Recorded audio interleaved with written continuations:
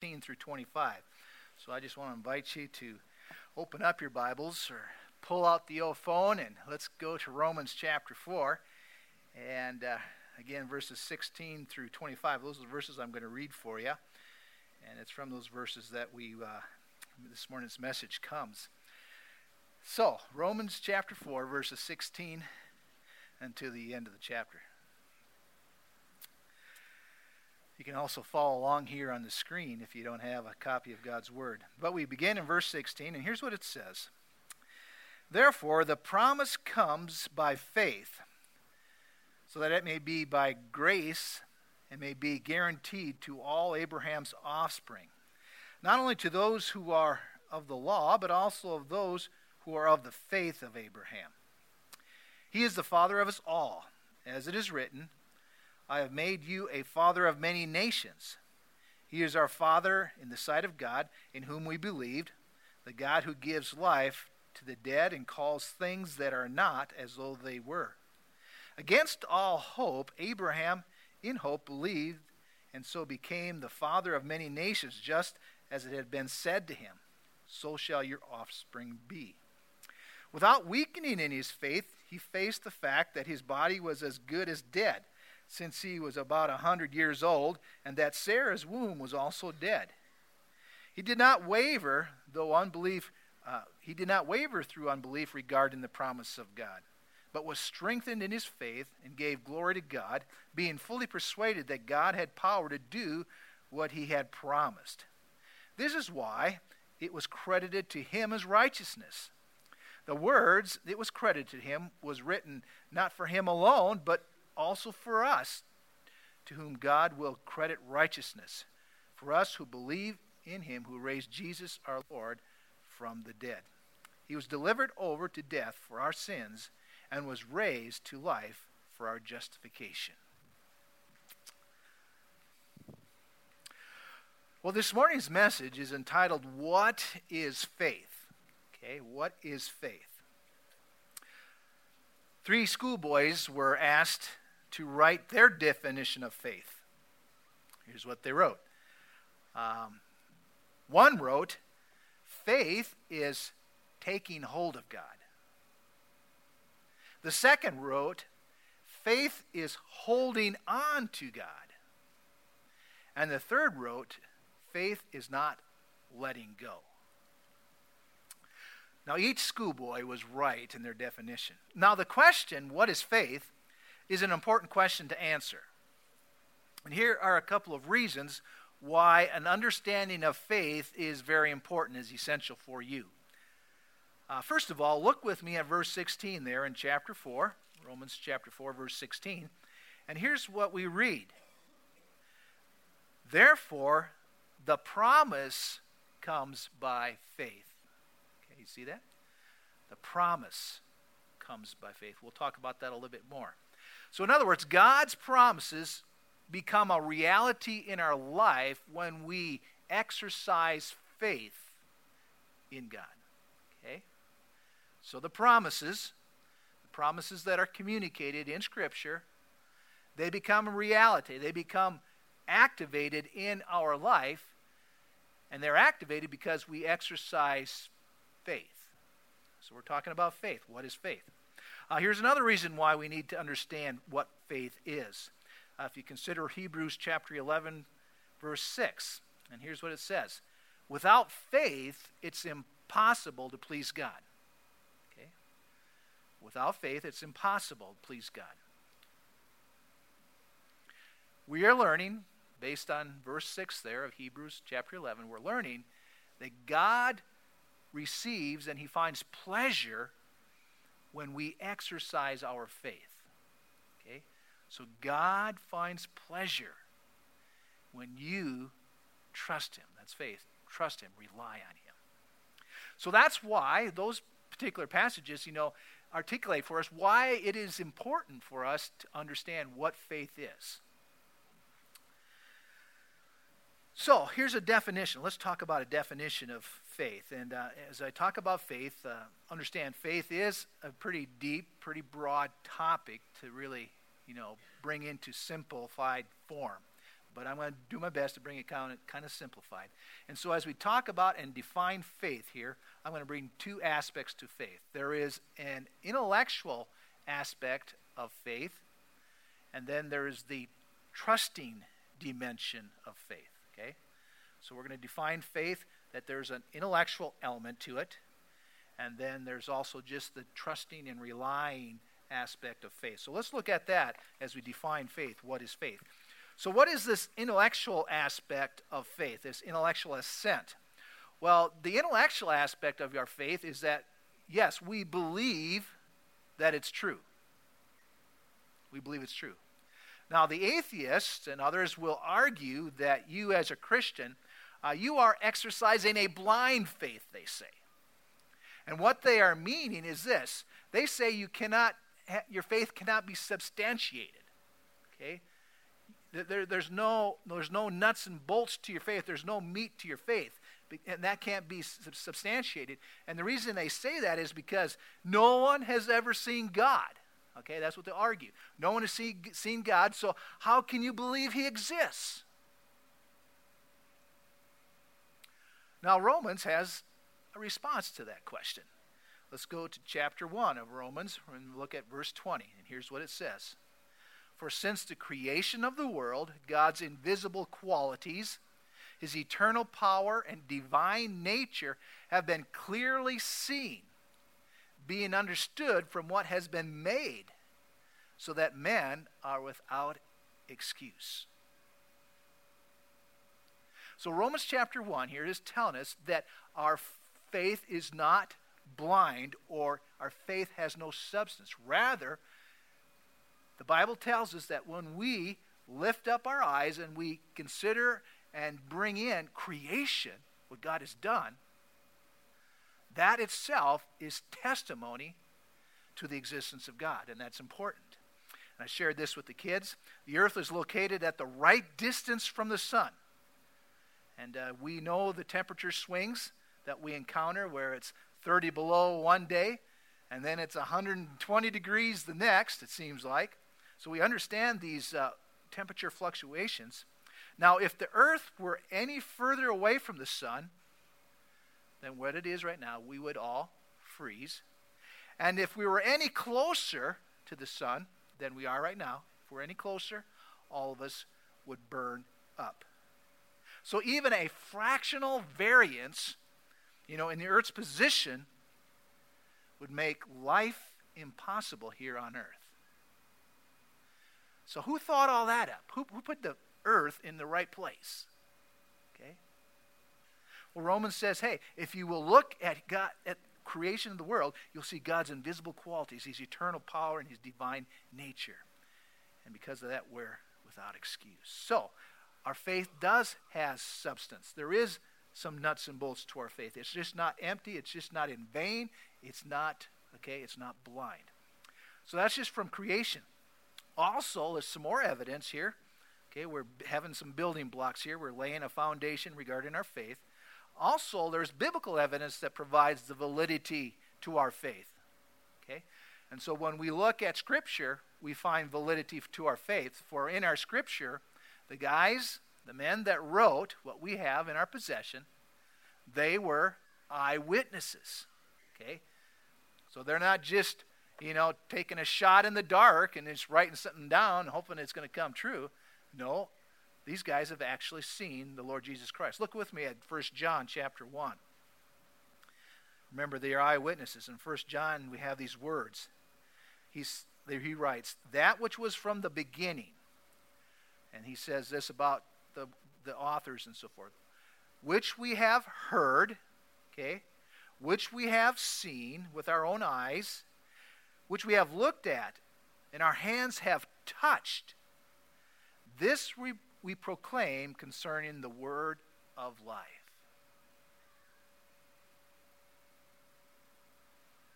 These guys who took the time to write Scripture for us, they've been there. They saw Jesus. Okay? They heard him speak. And I often think of Thomas. Thomas says, I'm not going to believe that Jesus is alive. Remember that story? They're in the upper room, the doors are closed, and the disciples said, yes, we saw Jesus. Thomas says, I'm not going to believe you guys until I can actually touch the scars in his hands and put my hand on his side where he received the spear. And what happened? Jesus shows up. He says, Thomas, touch me. Feel my scars. Put your hand on my side. And Thomas says, my Lord and my God. So what we have before us has been authenticated because they have seen it, they have heard it, they have touched the Lord. So faith is rooted in substance. Remember, we're defining faith, and faith has an intellectual dimension to it. There are some concrete things out there that verify and confirm what we believe.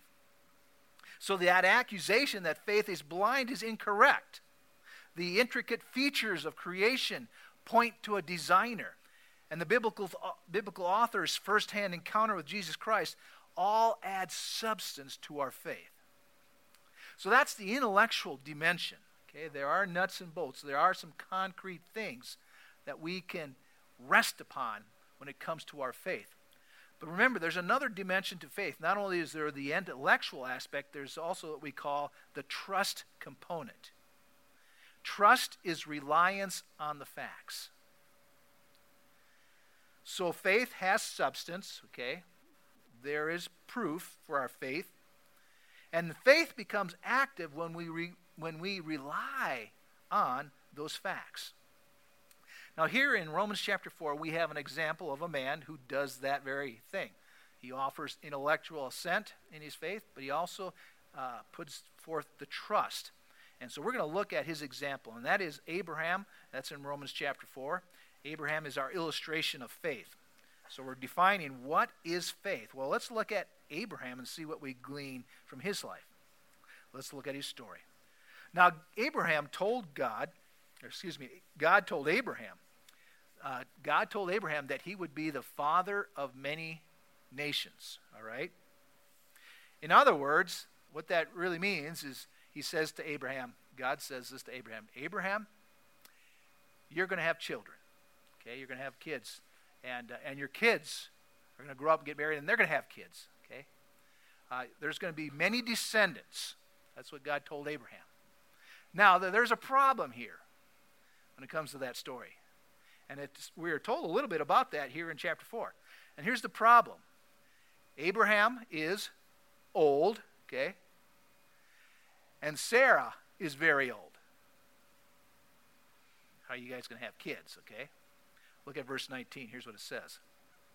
Without weakening in his faith, Abraham, he faced the fact that his body was good as dead, all right? It's so old. It's just not even working anymore. Anybody there? You know what we're talking about? It's right. And he was about 100 years old. Okay, God says, Abraham, you're going to have a kid. Okay? And Sarah's womb, it goes on to tell us there in verse 19, that her womb was also dead, so she can't have kids.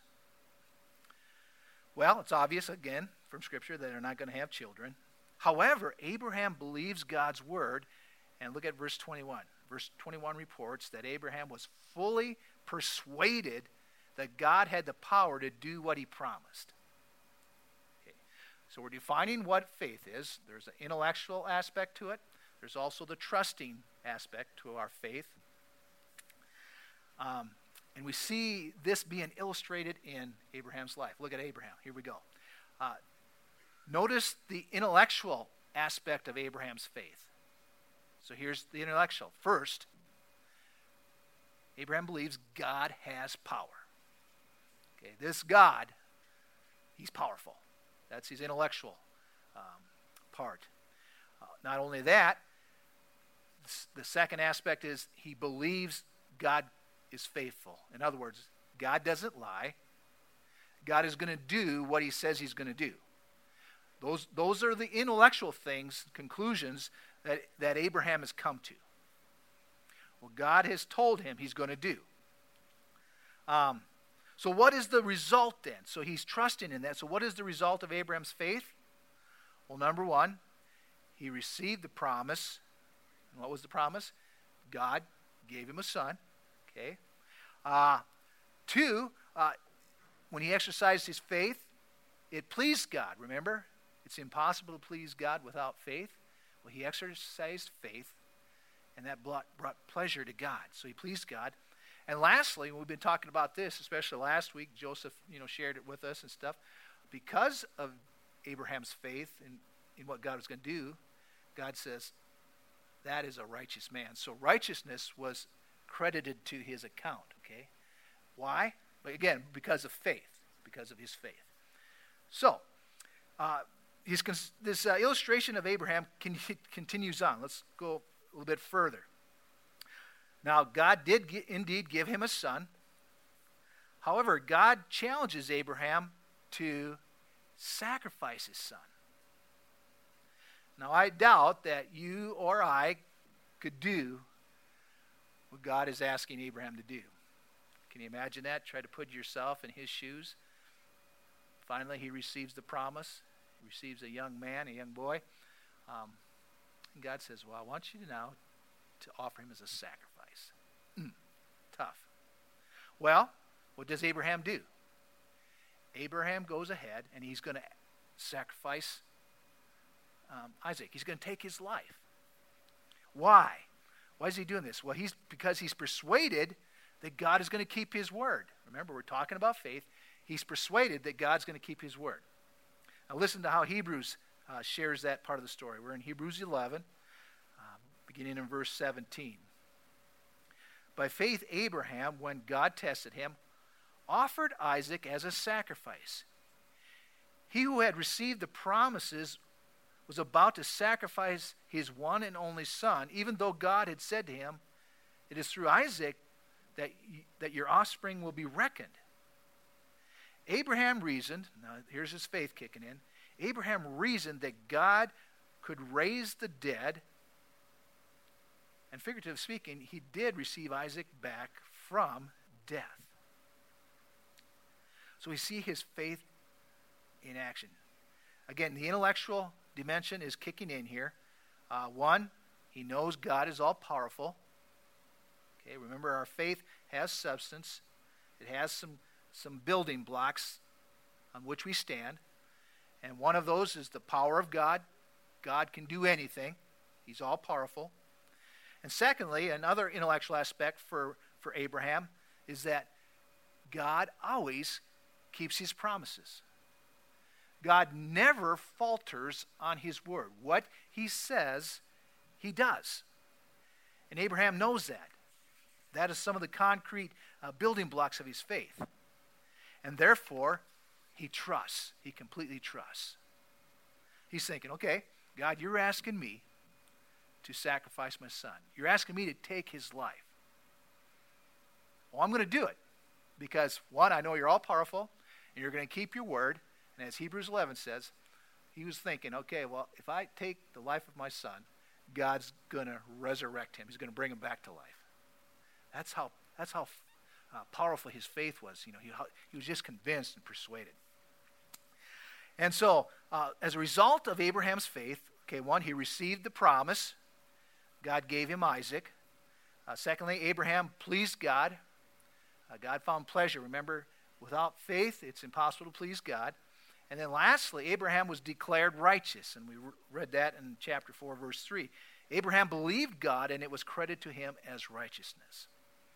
So we're talking about faith. What is faith? And when we get a good picture of Abraham, he knows some things about God, some concrete building blocks. He knows some things about God. God is all powerful. God always keeps his word. And therefore, he trusts in those concrete building blocks. And when he trusts in that, he's able to do some amazing things. Now, here's what's pretty awesome. What was true for Abraham is also true for you. As you exercise your faith in Jesus Christ, you receive God's promises. Remember, when we started here in chapter 4, reading in verse 16, it says, therefore, the promise comes by faith. Remember, faith is important because it's through our faith that we receive the promises. Well, in this morning's context here in chapter 4, the particular promise, now we could apply it to all the promises of Scripture. It needs our faith for these promises to become a reality in our life. We need to exercise our faith in them. But here in this context of chapter 4, the particular promise that God is offering is that of salvation, where we can spend eternity with Him. That's what's being offered. So you receive salvation, or you're saved as you implement, first of all, your intellectual assent. Remember, there's that intellectual part. Like Abraham, we believe, or you believe, that God is all-powerful, right? That's part of your building blocks. God is all-powerful. And second of all, part of your faith, a building block, is God always keeps His word. He never reneges on His word. What He says He's going to do, He does. So those are your building blocks. And therefore you have complete trust in Him. Now, moving away from that intellectual assent, you move to trust. You rely completely on what God has stated. You embrace His words with confidence, and that is faith. You move from, okay, this is what I know about God, to resting and relying in God and saying, I embrace what you said. So when you exercise your faith, here's what happens to you. You receive God's promise. You please God. Remember, without faith it's impossible to please God. And lastly, you are declared righteous. So because of your faith, Chris, you're declared righteous because of your faith. Because of your faith, Mike, you're declared righteous because of your faith. Again, what is faith? It's through faith that we receive our promises. Well, faith is built on some concrete things. We do have building blocks. One, God is all-powerful. God is faithful. And because of those simple building blocks, we can then rely and rest and trust in what God has done, knowing that He's going to bring it about. It's all on Him now. He's going to bring it about, and that's faith. So let's talk about application. What are we supposed to do here? Well, here's the first application I want to share with you. Your faith is only good as the object of your faith. Your faith is only as good as what you are trusting in. So if you are trusting in a rabbit's foot, okay, that is the depth and dimension of your faith. Okay, your faith is only as good as the object of your faith. Now, if your faith is you're trusting in your abilities, okay, then that's how good your faith is going to be, your abilities. So faith is only as good as your object of faith. So that should always challenge us. Okay, what am I trusting in? What am I resting in? If I'm going to trust this rabbit foot to get me out of this mess, then I'm doomed, right? Right. So that's number one. Number two, if you struggle in your faith, ask God for help. Ask God for help. I'm thinking of the story in Mark chapter 9 where the disciples went out and they were trying to help this father. His son was possessed by a demon, and therefore he was the demon would take a hold of him and he would go into convulsions, okay, fall on the ground and kind of drool at the mouth and so forth. I mean, this is what's taking place. And the disciples weren't able to help him for some reason. And so this father comes to Jesus. Jesus, can you help my son? And he says, are you able? Can you help my son? Is it possible to help him? And Jesus says, is it possible?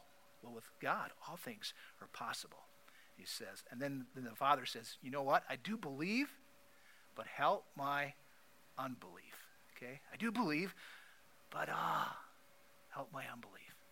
And I love that story because I think each one of us is there sometimes, aren't we? God, I believe it. I believe you're all-powerful. Lord, I believe that you're going to keep your word. But for some reason today, this morning, this afternoon, or whatever, man, I am wrestling. And like this father, we say, God, help my unbelief. Help my unbelief. So, if you struggle, ask for his help in that. And then lastly, God has provided a way for forgiveness of your sins. God has provided a way where you can be right with him. He's got a way to restore your broken relationship with him. He's got a way. And that's a promise. Remember?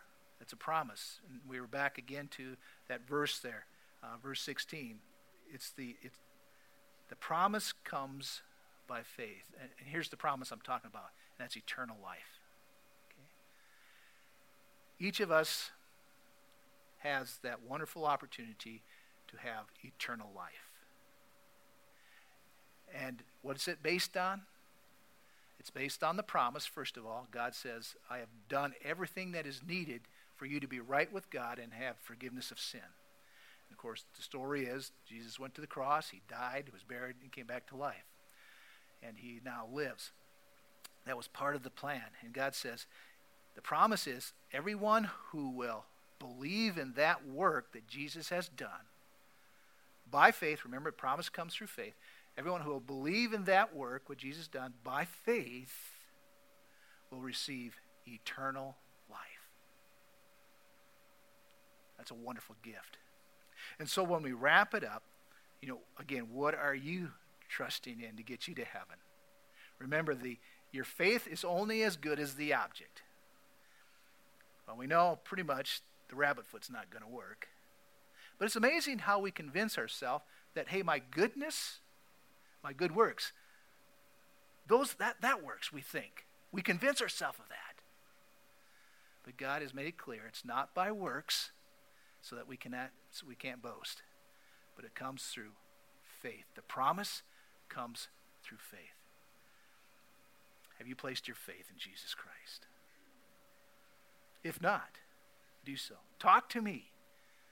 Talk to somebody. And we'd love to just kind of walk you through that, where, again, it's your faith in what God can do that brings you salvation. Let's pray. God, once again, thank you so much for just the opportunity to talk a little bit about faith. Lord, we're not saying we have all the answers, but this we do know. You're powerful, and you keep your word. And based on those building blocks, Lord, we come to you, and we rest, and we rely on you. Our complete reliance is on you because you said it. And Lord, because of that, we're saved. Because of that, we're declared righteous. Again, not because of what we've done, not the good deeds or whatever it may be, but because we're trusting in what you have said.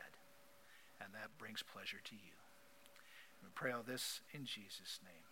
Amen.